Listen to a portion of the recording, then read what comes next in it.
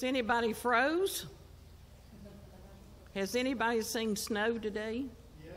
Yeah. Did you say you did, Pastor Will? You saw snow? Yes, at the cemetery. Okay. We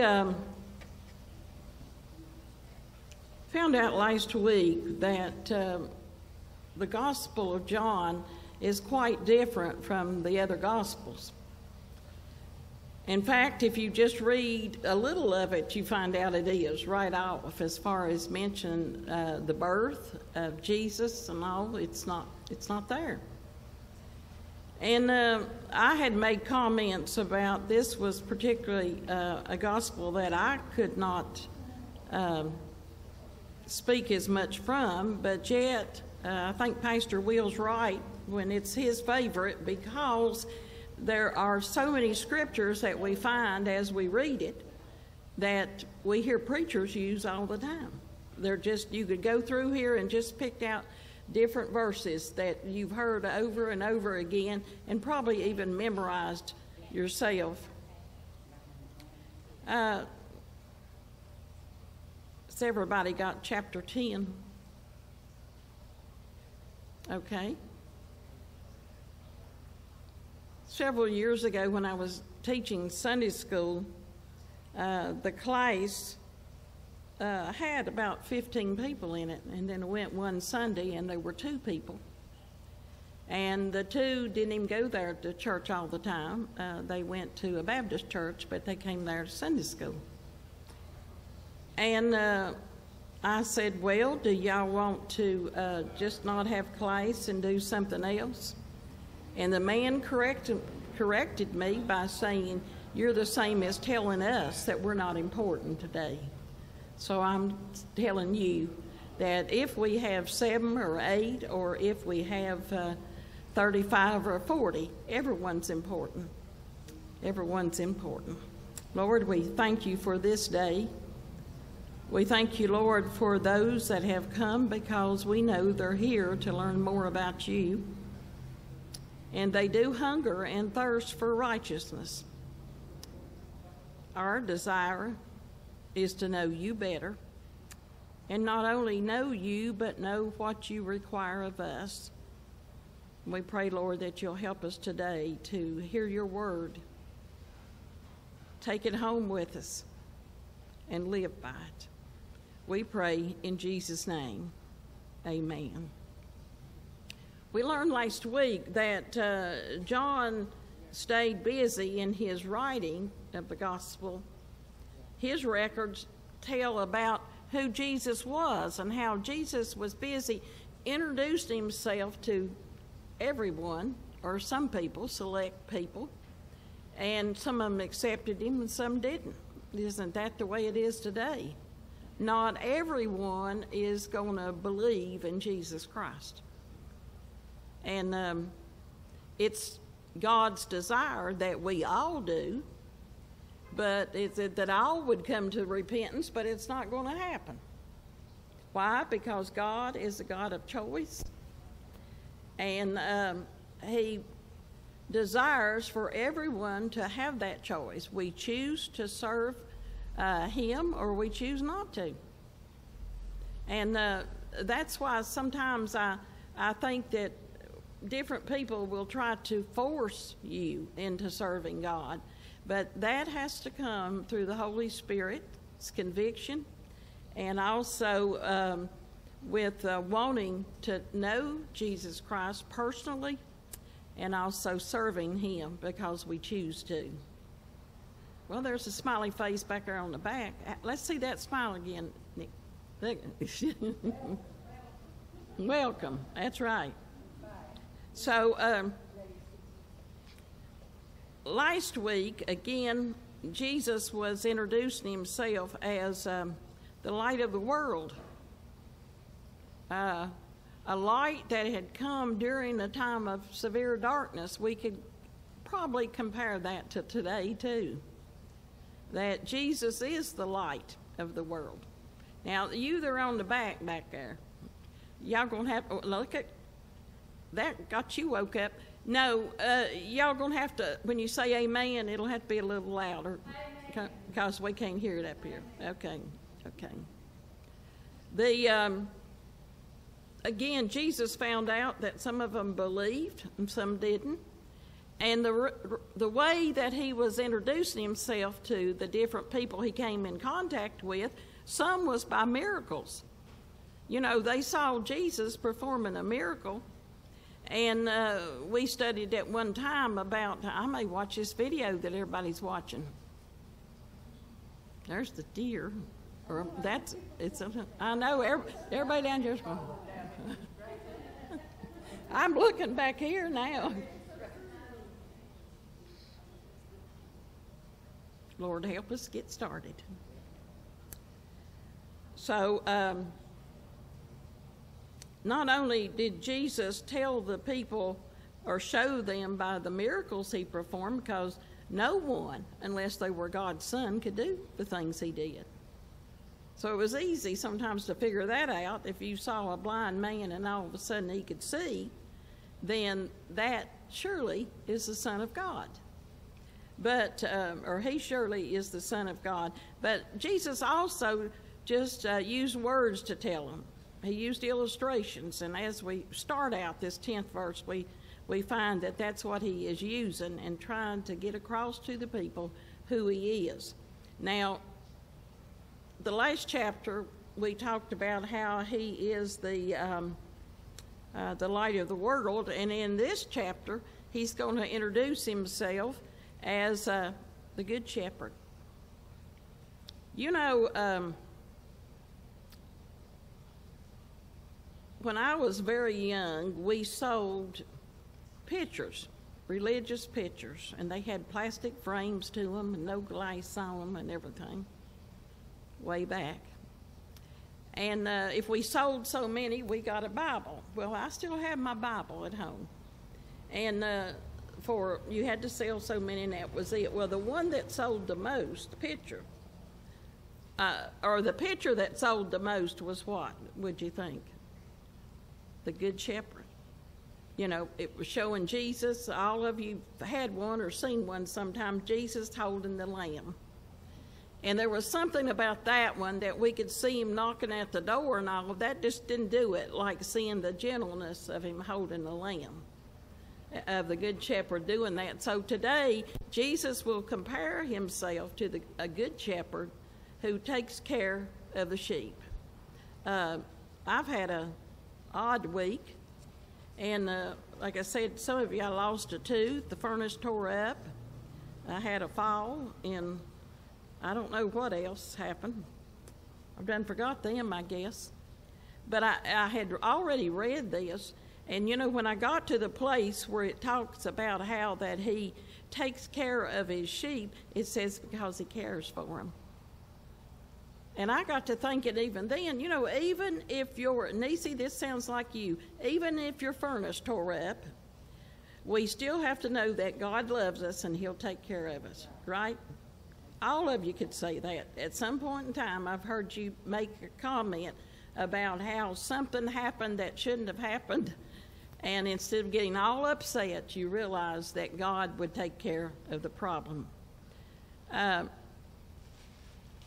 One of my favorite stories on Anthony, and by the way, Anthony's my son that I haven't seen in a while, and no, I saw him at Easter, and but anyway, when he was 4 years old, we were invited to go to the Colonial Heights Baptist Church to see the Jesus story. Sylvia, you remember that? How many of you remember going there? They had to go to the fairgrounds after a while. It got so big, and they had live animals. I mean, they even brought, was it camel, into the sanctuary. And so we had been invited to go, or you got tickets and everything, and we went, and we're back in the back, and it's about time for Jesus to make his introduction. And so Anthony and I are on the end of the pew so we can get out, and all of a sudden, the character of Jesus comes in, and the person portraying Jesus, of course, has a beard. He's planned this for a long time, but he's also holding a live lamb. And I'm about to get excited thinking about it now, but we were sitting there, and all of a sudden Anthony started hollering out, "Mom, it's him, it's him, it's really him," you know.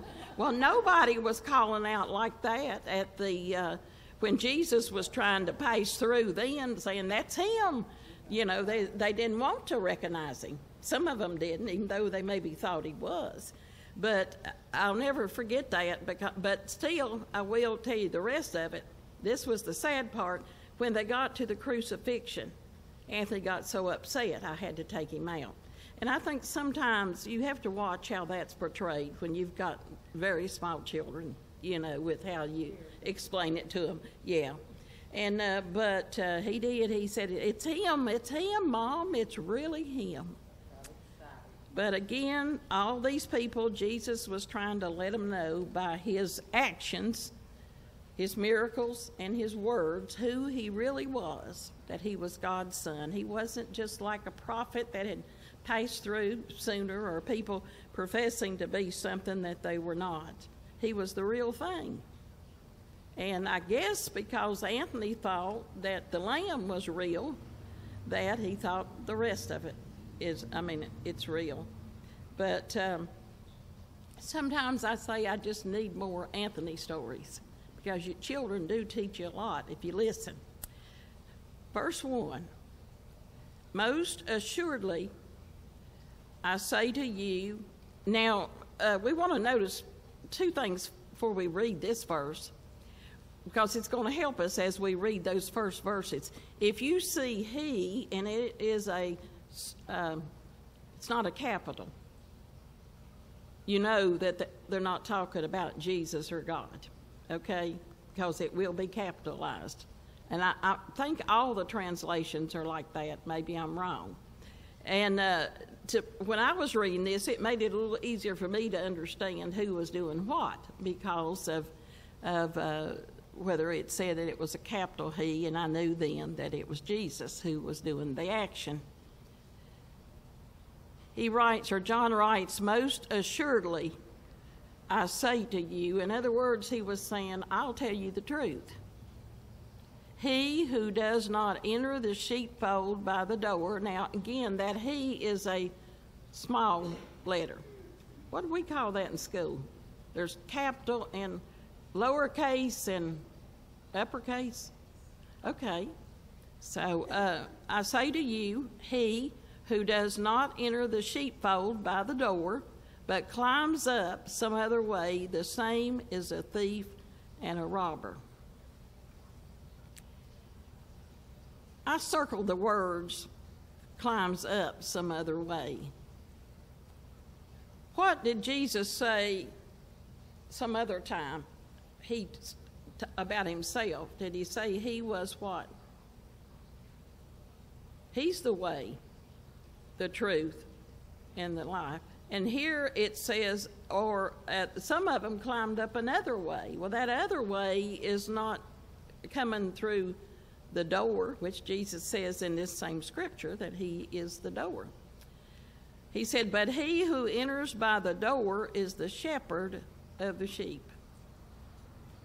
To him the doorkeeper opens, and the sheep hear his voice. Now, this was what was confusing to me. They're talking about the robber and the thieves who's coming in another way.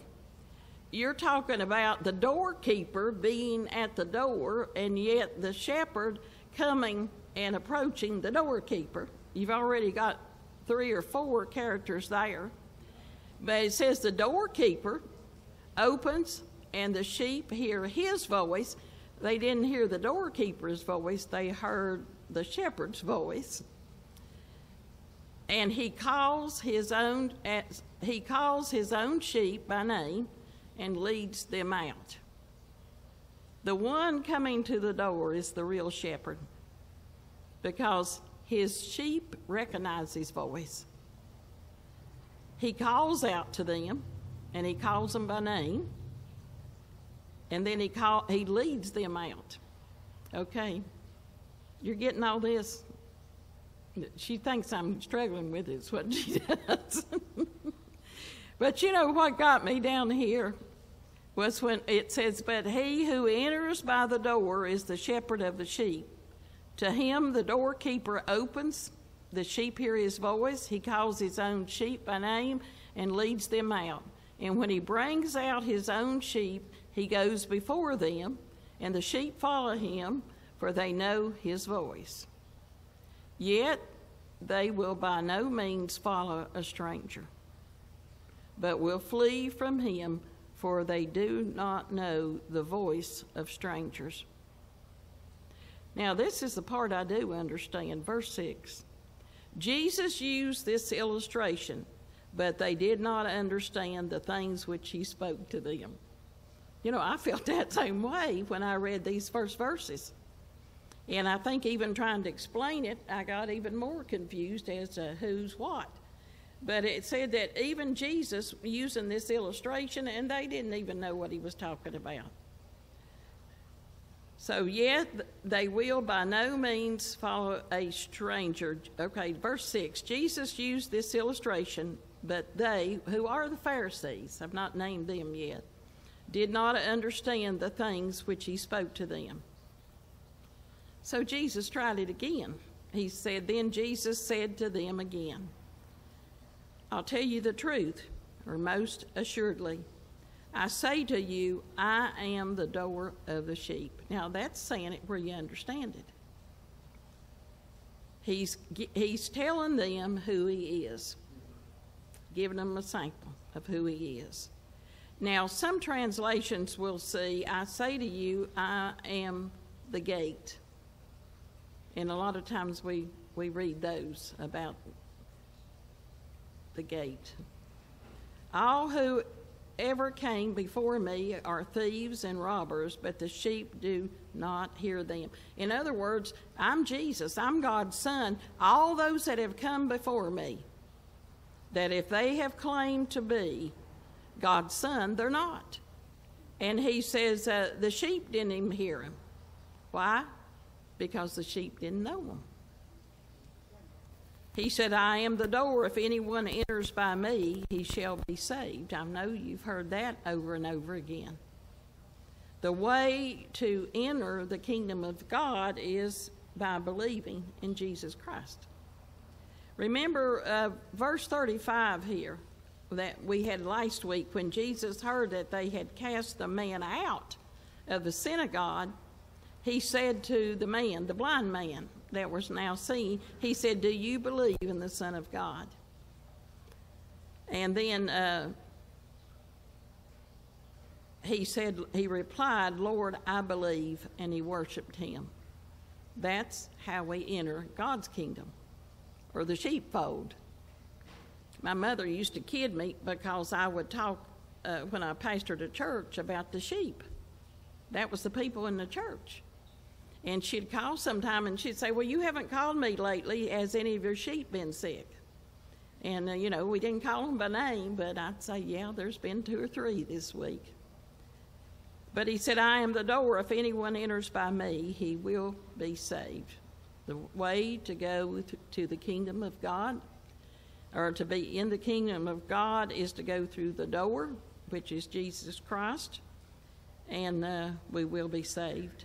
And we'll go in and out and find pasture. See, the sheep was the sheep. Sheeps. The deer. It's hard to talk about sheep when you've got this. What is that? Is that a deer wheel? Where's Jimmy? I've got competition today. But have you got any sheep up there?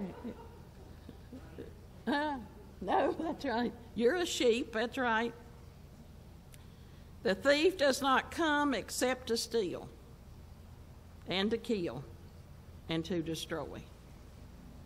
I have come," again, this is Jesus saying, "I have come that they may have life, and that they may have it more abundantly." Means even get more than you need. He says, "I am the good shepherd." The good shepherd gives his life for the sheep. See, when he is talking and using terms that they are used to hearing, they get the message. They understand it. But a hireling, he who is not the shepherd, one who does not own the sheep, sees the wolf coming. He leaves the sheep and flees, and the wolf catches the sheep and scatters them. Did y'all get that? Yeah. We've got the hireling, which is someone that's hired to watch the sheep, getting paid to do the job, but he's not the shepherd. And so he does not own even the sheep. He just sees a wolf coming. He knows that that is coming to destroy probably him and also the sheep. So he leaves the sheep and he flees. And the wolf catches the sheep and scatters them. The hireling flees because he is a hireling and does not care about the sheep. That's the verse that I compared to or pointed to a while ago. The reason why he is not good like the shepherd cares for the sheep. But it says the hireling does not care about the sheep. If people don't care about you, they're not going to help you in any way. But you know one thing about it, we do know when it seems that everyone has forsaken us and there's no one that really cares, we need to understand that the Good Shepherd does. Just like he cares for the sheep, God cares for us. As the Father knows me, even I know the Father, and lay down my life for the sheep. You know what he's referring to there, laying down his life. He's already pointing to the cross and to him being crucified. But he's also saying that it's because I care that I'm doing this. And other sheep I have, which are not of this fold, them also I must bring, and they will hear my voice, and there will be one flock and one shepherd. I think that all this is referring also to unity among God's people. My whole life I have believed that in the family of God, believe in the church, God's church, and that we're all one body. The Bible teaches that, and when we have a separation or we cause division ourselves, which I told you last week, that's a word I don't like, we're not staying together, and we are not in unity like we are supposed to be. Other sheep I've had which are not of this fold, them also I must bring, and they will hear my voice, and there will be one flock and one shepherd. Therefore my Father loves me, because I lay down my life that I may take it again. No one takes it from me, but I lay it down of myself. I'm going to talk about Anthony again, but Anthony was a donor for, I'm talking your language now, for bone marrow. And so I think I told you last week about it, how he went to a party, and he said he went to meet girls and get cookies. But he also had them to check him to be, and he signed up to be not an organ donor, but blood marrow. Called him the next day to tell him that he was chosen, that the little boy was 5 years old, and that was all that they would tell us. And it went on forever and ever and ever, having different samples taken at different times, coming out of school to do it, and all this. So one day he called and he said, Mom, he said, now they want me to do it again. He did it the first time, but we never heard what happened. But he said they want me to do it again, but they want me to use a new method that has not been tried out. And he said, I feel like Jesus in the garden. Well, what he was saying was, I don't want to do it. I'm afraid, but I'm going to. Well, the thing here is, I think what this scripture is saying to us, if I haven't lost it again, no one, of 17. Therefore my Father loves me, because I lay down my life that I may take it up again. No one takes it from me, but I lay it down of myself. That was what, to me, Anthony was saying. And that's what Jesus was saying in the garden. Lord, I don't want to do this, but I will, when he said, thy will be done. And this was the same thing in describing Jesus as the Good Shepherd. He was already predicting his death, but he's saying, I'm doing it not because I want to, but because I care for the sheep, or I care for the world. Here's our word, 19. Therefore, there was a division among the Jews because of these sayings. And many of them said, he has a demon and is mad. Why do you listen to him?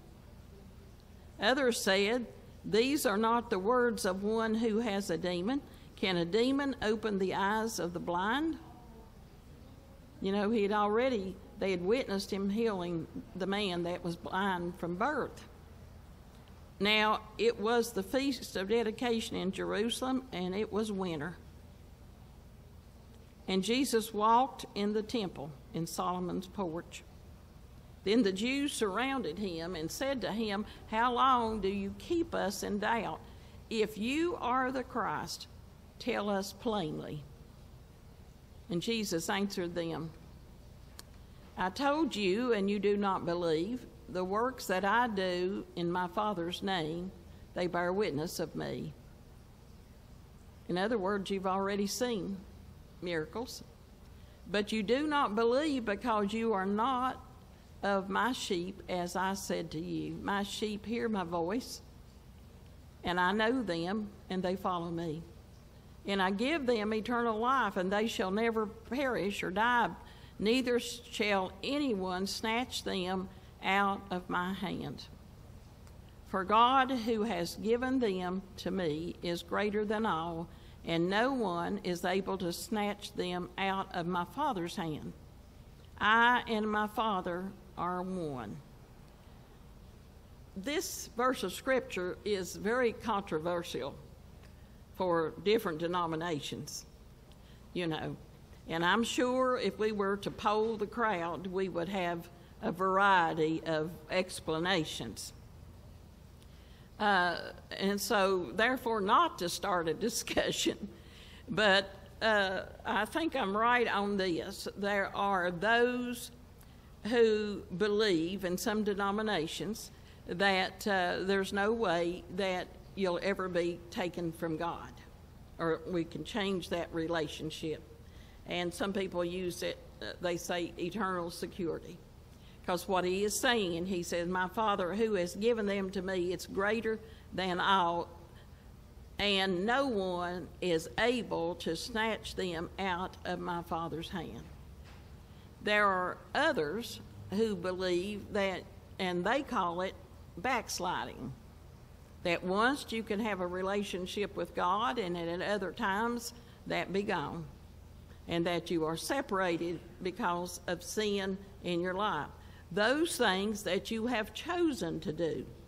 It's willful transgression. You know something's wrong, you do it anyway. Whether it's having an affair or whatever it is, that you know that what you have done is against God's plan for your life. So you have the choice. You ask him to forgive you and to help you not do the things, or you just go on and let it go with that.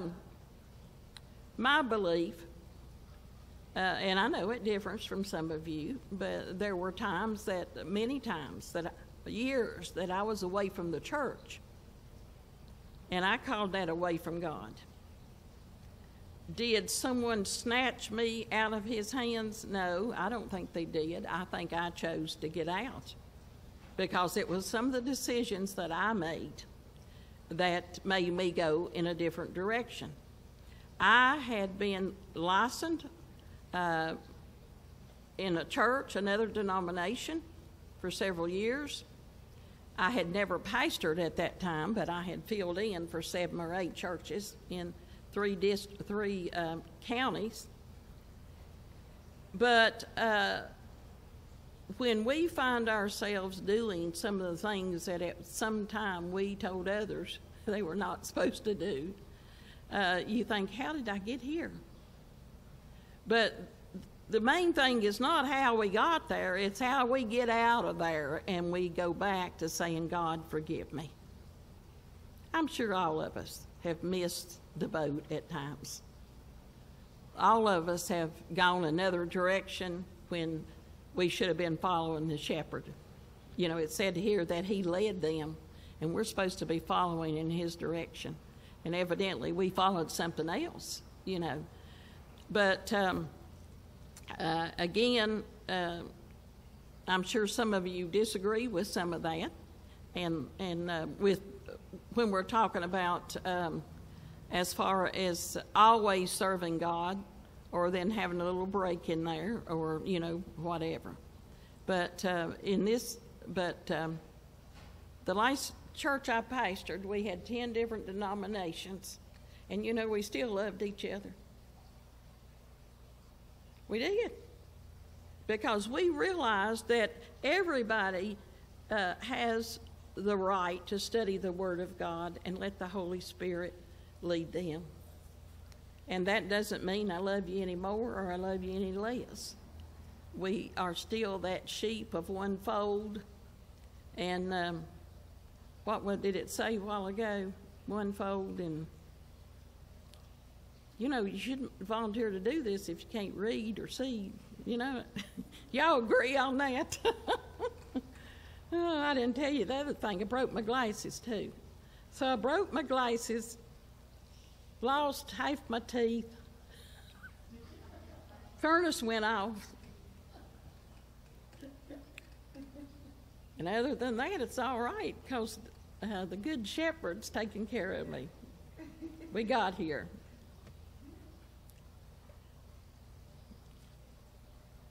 I'm finding the verse.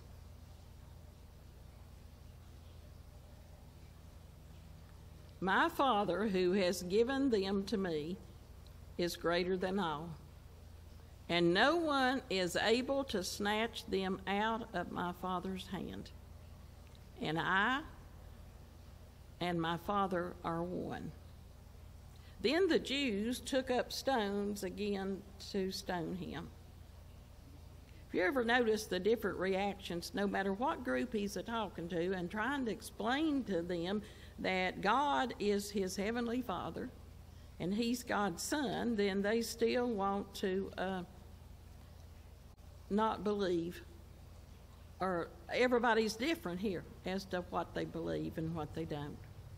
The Jews answered him, saying, for a good work we do not stone you, but for blasphemy, and because you, being a man, make yourself God. If you were to define blasphemy, the way I always described it is calling something that is of God of the devil, giving credit to the wrong one. That's why I've always been very careful, even to be in different kinds of worship service, to point out at something and say, that shouldn't be done, or this or that. You know, I don't want to be guilty someday of calling something that's of God of the devil. We're giving the credit to the wrong people, or to the wrong God. Well, the wrong one. They can't seem to agree. Here they are again, and said they decided then that they'd just stone him. And Jesus answered them, many good works I have shown you from my Father. For which of these works do you stone me? You know, you've about got from me today about 2 times for every verse. If you notice that, by the time I find my place, I've read it again. The Jews answered him, saying, For a good work we do not stone, yet for blasphemy. Because you, being a man, in other words, they're saying Jesus is a man, you make yourself God by what you're saying and what you're doing. In other words, they did not believe that he was the Son of God. And Jesus answered them, It is not written in your law, I said you are gods. If he called them gods to whom the word of God came and the scriptures cannot be broken, do you say of him who the Father sanctified and sent into the world, you are blaspheming, because I am the Son of God. If I not do the works of my Father, do not believe me. I wanted to skip on down here to verse 42 because I want to read something else. And many believed in him there. Okay, let's go back up to 40. And he went away again beyond the Jordan to the place where John was baptizing at first, and there he stayed. Then many came to him and said, John performed no sign, no miracles, but all the things that John spoke about this man were true. All the things that John spoke about Jesus was true. And many believed in him there. You may be in a certain place and have an opportunity to tell people your testimony, and you may not be able to get anybody to believe in Jesus Christ. It's almost like fishing, isn't it? So you fish on the other side or you go somewhere else. And this is what Jesus did. He left the group that was going to stone him. But then he went on, and he went where John was baptizing. And there were people there that had been taught that Jesus would be coming and that he would follow John. And he wouldn't even be able to loosen his sandals, John said. He wouldn't be worthy. And it said many believed in him. I like that verse a lot better where you read those about unbelief. You know, there's a scripture that says he did not many mighty works because of their unbelief. Have you ever stopped to think what all Jesus could do or God could do through this ministry if we believed more, if we trusted him more, and we put him first in our lives? I'm going to read what I thought about as soon as I read this. It may have been better for me to have read the 23rd Psalm before I read it. But one thing you will notice when we read the 23rd Psalm, it's very simple in understanding it. And you will see that as David gives his testimony, the 23rd Psalm, David was a shepherd. And yet, when David gives his testimony, he is saying the same things that we find is a description of a shepherd in John's Gospel. Let's see what I got there. Terry, can you hand me the King James there? Thank you. No, it's the one on top, I think. No, that one. Okay, thanks.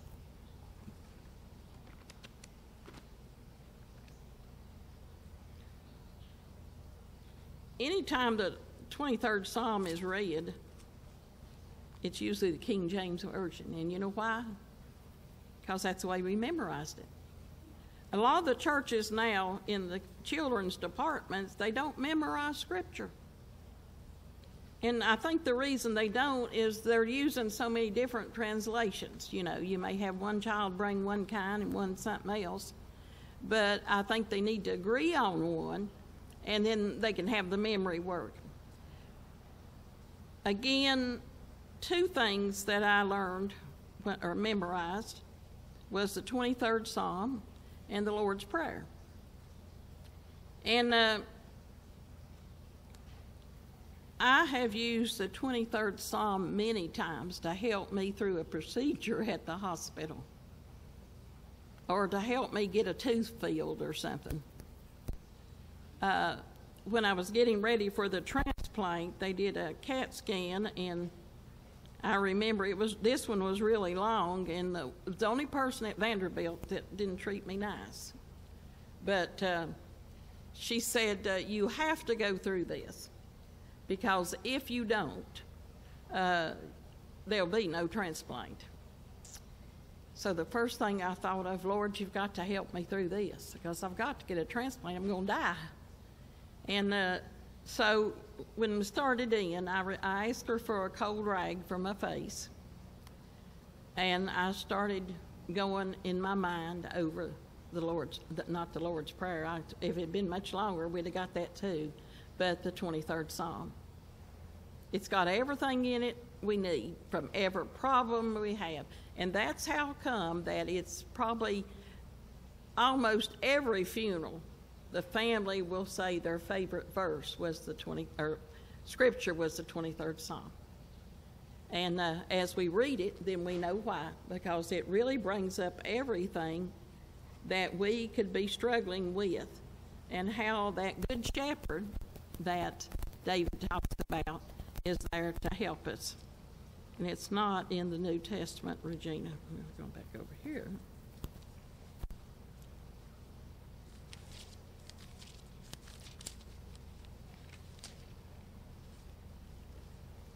How many of you memorized it?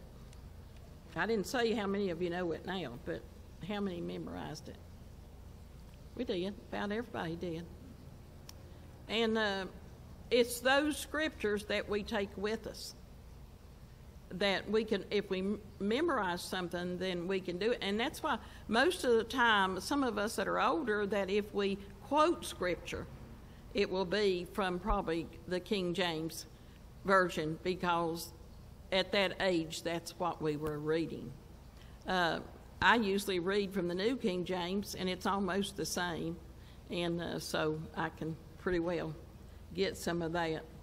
I'll never forget one time, one of the pulpits that I was in, I always had the Lord's Prayer taped on it, because you can start doing, believe me, you can start leading the Lord's Prayer for the congregation and maybe start off with the 23rd Psalm.